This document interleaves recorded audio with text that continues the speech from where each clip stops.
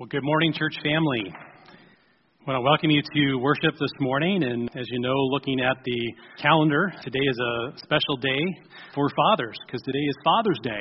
And I'd like to take a moment to acknowledge all the fathers that are joining us this morning. And if you're listening over the internet and you want to stand too, you're more than welcome to. But any of the fathers that we have with us this morning, would you mind standing?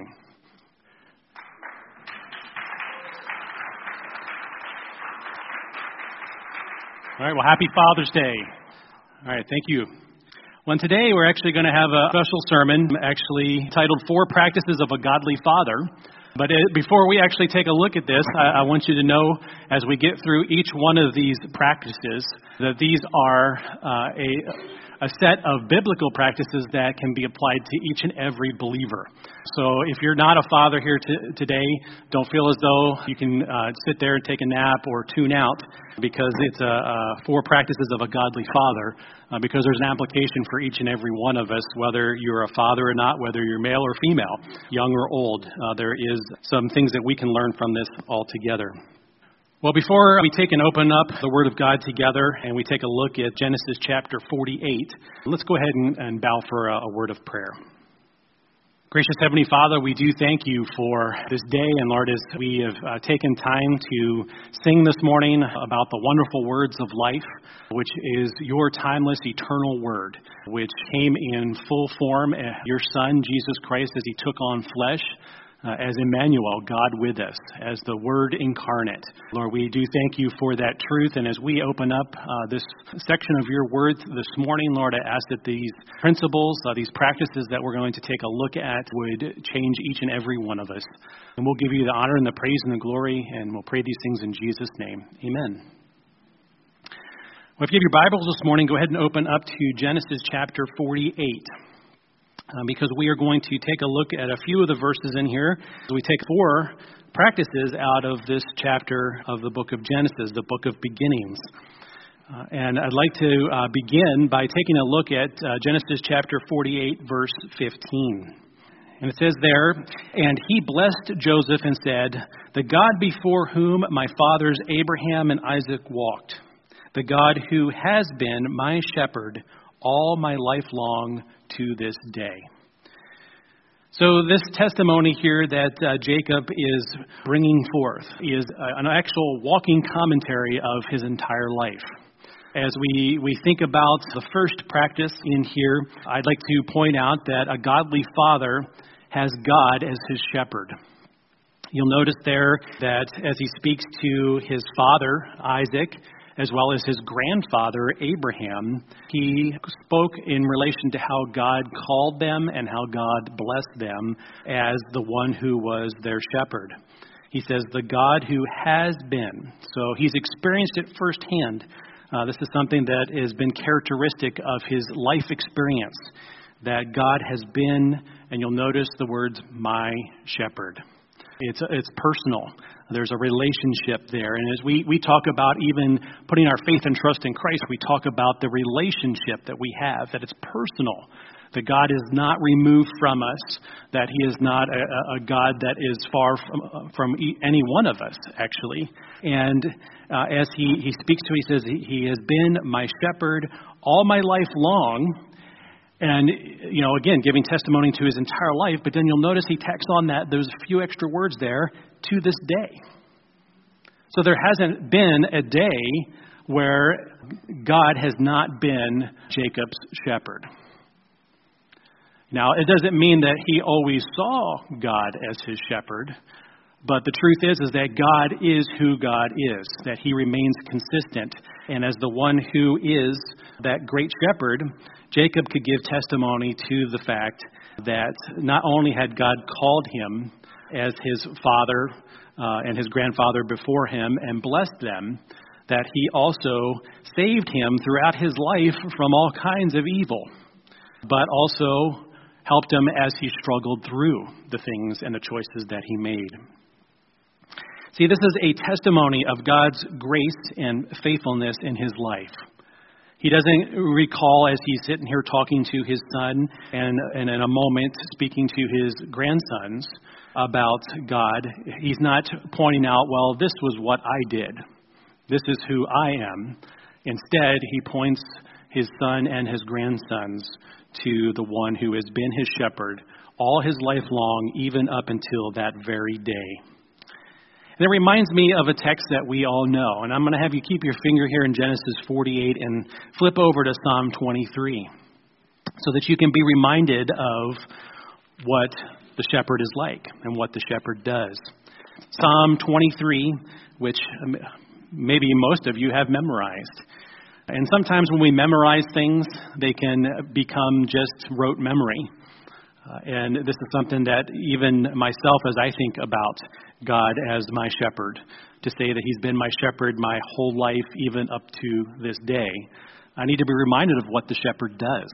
Because we have a tendency, maybe because of personality, maybe because of the job we have, or the things that keep pouring into our lives, we only see all those things which seem as though they're negative and are seeking to pull us down, whereas the shepherd does some pretty amazing things as he leads. And I'd like to go ahead and just read this short psalm and pay close attention to the words. Listen to what the Lord, who is my shepherd, does. The Lord is my shepherd, I shall not want. He makes me lie down in green pastures. He leads me beside still waters. He restores my soul. He leads me in paths of righteousness for his name's sake. Even though I walk through the valley of the shadow of death, I will fear no evil. For you are with me, your rod and your staff, they comfort me. You prepare a table before me in the presence of my enemies. You anoint my head with oil, my cup overflows. Surely goodness and mercy shall follow me all the days of my life, and I shall dwell in the house of the Lord forever. Did you catch all of that? See, the great shepherd actually leads and is with us. He leads us to green pastures. He leads us to still waters. So everything that would put our minds at ease and give us peace and take care of everything that we desire and our bodies need on any given day. The sustenance, green pastures, is food. Not only food for the physical body, but food for the physical or for the spiritual soul. Still waters, giving us the thirst quenching power of the very word of God as the shepherd leads us not to a raging water, but to a still water where we can take in deeply, where we have the protection to drink. He leads us in paths of righteousness as the world seeks to pull us to all that which is unrighteousness, and even through the valley of the shadow of death. And we know life is full of mountain peak experiences as well as those that are the valleys below. But notice that the shepherd is still with his sheep because the Lord is my shepherd. But the great shepherd also gives the best. Did you notice there in Psalm 23 that he restores, that he disciplines, that he anoints, that he gives us fullness to the point where our cup overflows. He gives us goodness and he is merciful. See, the good shepherd does and gives and puts forth before each one of those who belong to him everything that they need throughout the entire length of their lives, no matter how many days, up until the very day that God takes them home. But the great shepherd also brings us home so that we can dwell with him forever. So, fathers, as I'm talking to you this morning, do you, and I'll put myself in there, do we listen to the great shepherd like we should? Do we listen to the great shepherd like we should? Because the shepherd's always there. The question is whether or not we're listening to him. Do we show our families the great shepherd? Do we live as those who have been redeemed? Do we live and give testimony to our own merit? Or do we give personal testimony to the God who is our shepherd? And third, do we bring our families to the great shepherd? Because it's one thing for him to be your shepherd personally, but the fact is, as those who are fathers, we have the opportunity to bring our families to the great shepherd, to show them that he has been my shepherd all my life long to this day. Yes, there's been days that have been difficult. There's days that I've stumbled and fallen. Get the right tense there. But yet, the shepherd still is right there to pick me up and to guide me, to use his rod and his staff to comfort me. See, like Jacob did at the end of his life, we have the opportunity to do today. So don't wait. Don't wait until it is your last day to show your children your shepherd. And part of that is that he has to be your shepherd first before you can show him as the great shepherd to someone else. And for everyone else who is listening here today who's not a father, everyone who is a believer in Jesus Christ, who has saving faith through Jesus Christ, should look to the great shepherd. Because he's not just the shepherd of fathers, he is the shepherd of all those who belong to him. And so for each and every one of us here today, don't forget to look to the shepherd. We'll turn back to Genesis chapter 48, because there's a second practice of a godly father that we can take a look at. And I encourage you to look there at verses 8, 9, and 10. Because a godly father blesses his family. It says, when Israel saw Joseph's sons, he said, "Who are these?" Joseph said to his father, "They are my sons, whom God has given me here." And he said, "Bring them to me, please, that I may bless them." Now the eyes of Israel were dim with age, so that he could not see. So Joseph brought them near him, and he kissed them and embraced them.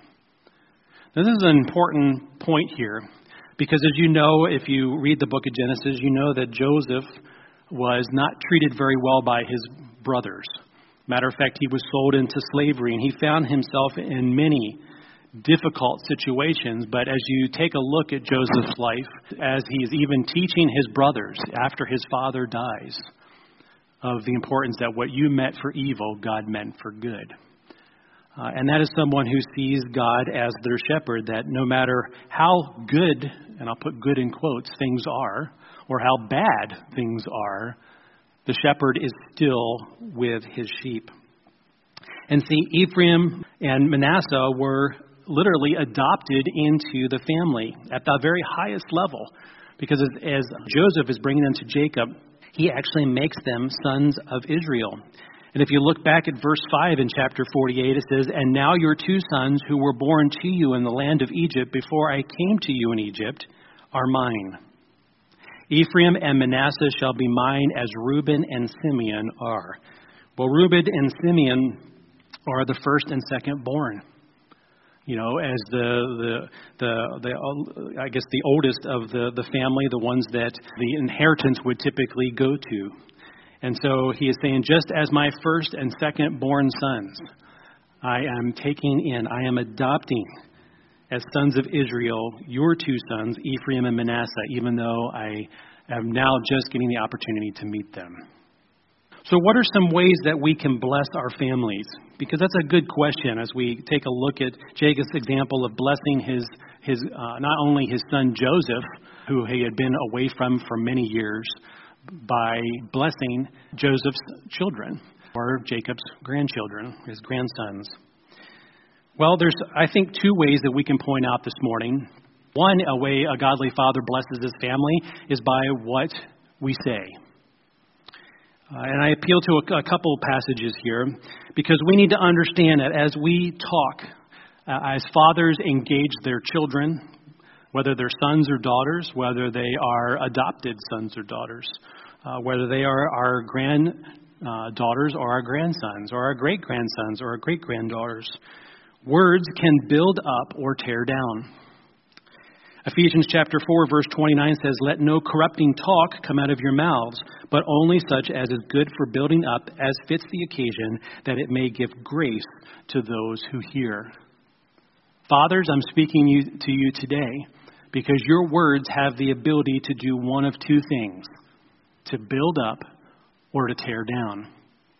So how do you reflect the one who is your shepherd, your Savior, to your children? to your grandchildren, to your great-grandchildren. What do you say? How do you live? What comes out of your mouth on any given day?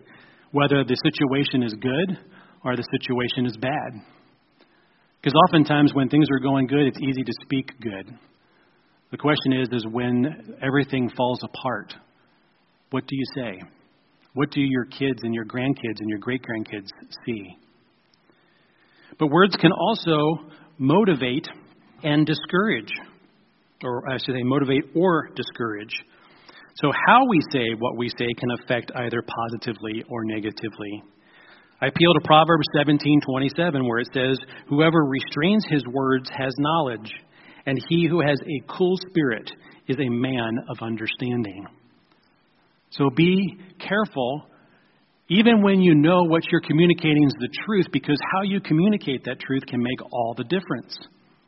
Because how you say what you say will have an impact.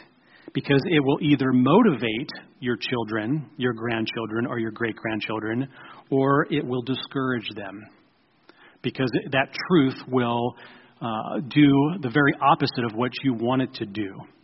Now, that doesn't mean that God won't work around and use His truth to accomplish His good purposes, even when we fail to speak the way we should. But there's a blessing that's missed when we don't speak like we should. So we can bless our families by what we say, but we can also bless our families in how we act. See, loving our families with an unconditional love, accepting them even when they may not be honoring God, which can happen. You can point your children, your grandchildren, your great-grandchildren to the truth. You can communicate the truth in love and have them not honor God in their lives. But that doesn't mean that we should stop doing and living and showing and giving testimony to the God who is our shepherd. To bless our families even when they are not living the way they should. Being those who are actually there for our children, our grandchildren, our great-grandchildren, and not being absentee fathers. And for everybody else here that's not a father, we have, as believers, the opportunity to bless others through what we say and how we say it. And so as we think about this practice of a godly father, there is also a principle here for those that are believers in Jesus Christ to watch what we say to make sure that we say it in the right way. Well, there's a third practice of a godly father. This comes out of verse 7 of chapter 48.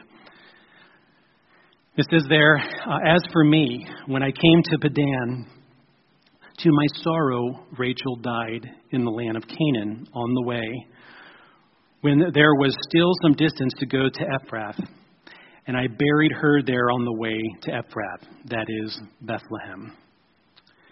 Now, as you take a look, you know in the book of Genesis that there's no question in anyone's mind that Jacob loved Rachel deeply. So much so that as he's preparing to bless his grandsons and as in the presence of his son Joseph, he speaks of Rachel. And I think this gives testimony to the fact that in his love for Rachel, that he is communicating something to his son and his grandsons, and for that to go down in each generation. And the thing is, it reminds me of what it tells us in Ephesians chapter 5, verse 25. It says, "Husbands, love your wives, as Christ loved the church and gave himself up for her." So a godly father loves his wife as Christ loves the church. Well, how much did Christ love the church? He loved the church so much. He loved those whom he came to save so much that he gave his life. See, this is a love that is unconditional, that's absolute, that's tireless, that's steadfast and sacrificial.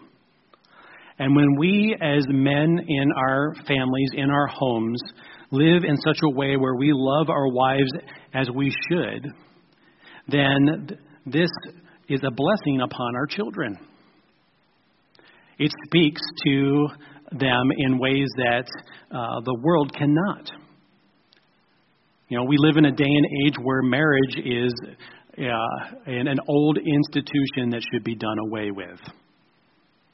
that we should instead, take and have all the benefits of what God gave in relation to the marriage bed at our disposal because we are people that have a choice to enjoy what the world has to offer, removing God from the equation.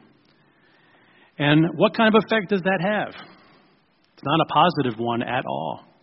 Matter of fact, it causes all kinds of things to happen within the homes of people because there's no commitment there.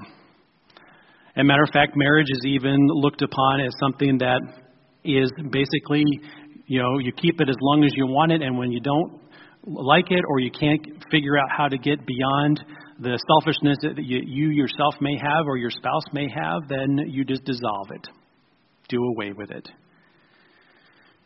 See, when we love the way we should, men as those that love our wives as Christ loved the church, it's a blessing upon our children, and it provides for them security and stability for them, and it will give them an example of what true love looks like.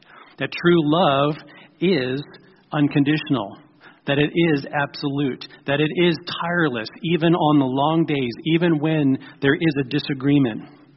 That it's steadfast, that it sacrifices, that it doesn't always seek its own. Matter of fact, it seeks for the spouse, for the wife, or the other direction, for the wife towards the husband in such a way that they love like Christ loves the church. And it gives our children an example of what true love looks like. Is marriage easy? No. Is it worth fighting for? Yes. Do I love my wife more today than I did the day I married her? Yes, I do. And we've been on the mountaintop, and we've been in the valley below. Sometimes, because of my pig-headedness, and I won't speak to the other side, because I'm a wise man. But honestly, I can say pretty assuredly that most of the time it's my fault. And the level at which God says, love Michelle as Christ loved me and gave himself up for me, seems like an impossible goal. But when God's at the center, and just with the confidence that Jacob said that God has been my shepherd all my life long to this day, is not just speaking to his own personal experience. It is, but it's also speaking to his personal experience in relation to being a father and to being a husband and to love Rachel in such a way that he need to make mention that Rachel had died and that he had to bury her in Bethlehem. See, the most important thing that a father can do for his children is love their mother. Let me say that again. The most important thing a father can do for his children is love their mother.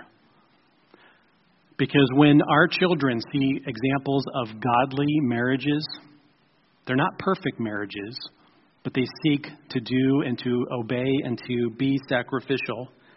And they work through tirelessly all the obstacles that come, all the stumbling blocks, all the things that come to tear apart what God meant to keep together.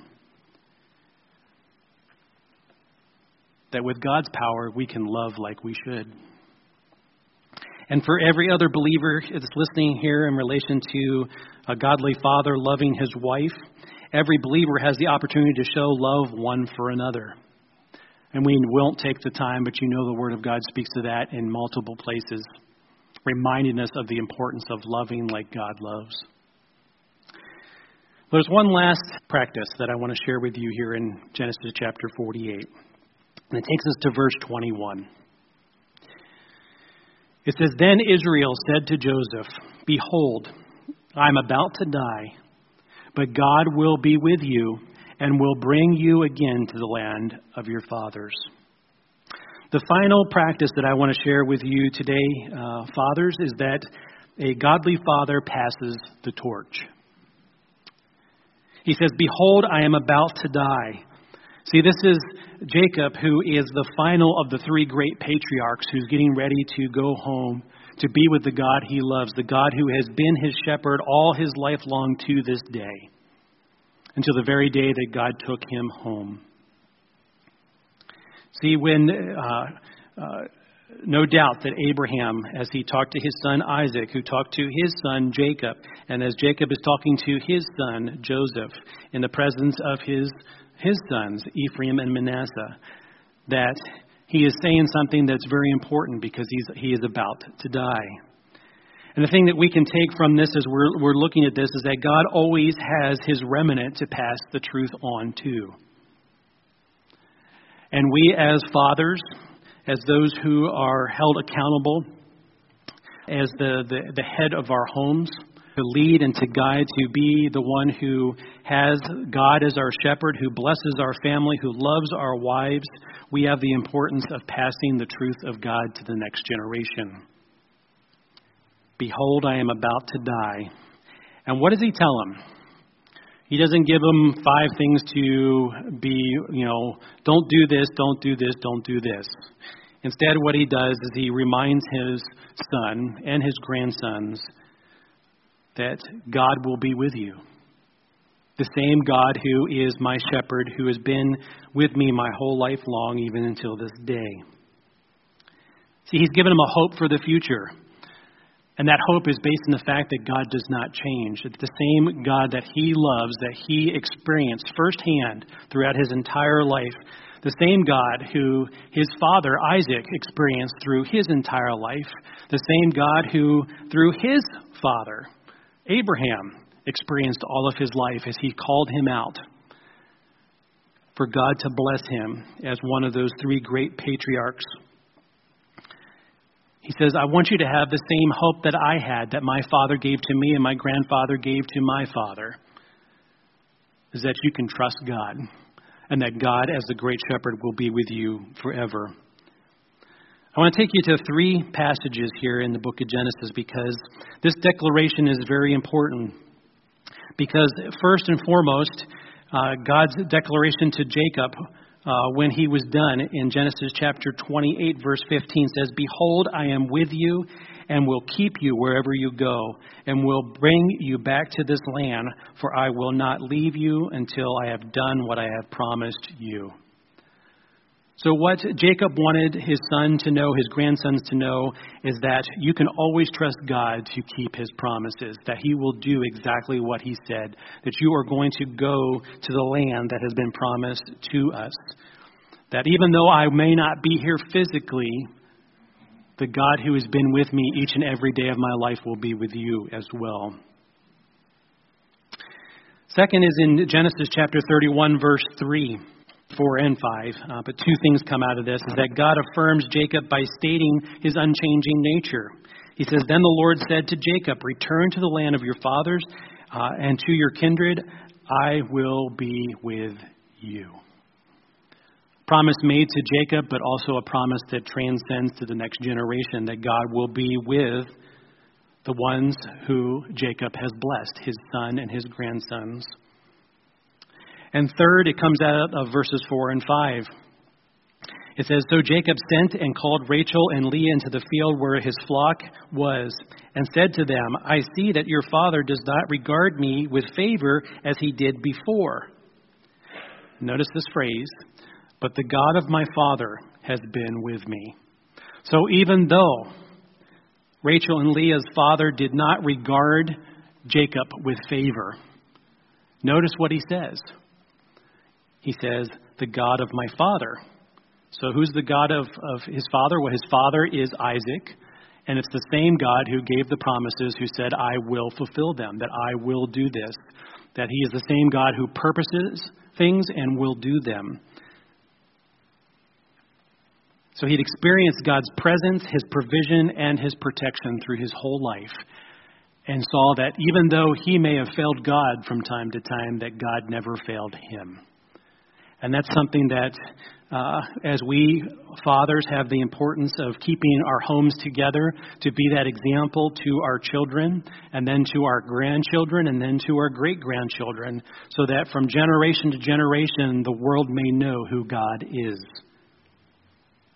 To have a passionate love for God and His ways, passing that torch on with confidence, knowing the God who is I am. And for every other believer here this morning that's not a father, you have the privilege as well to pass on God's truth to the next generation, because they need to know.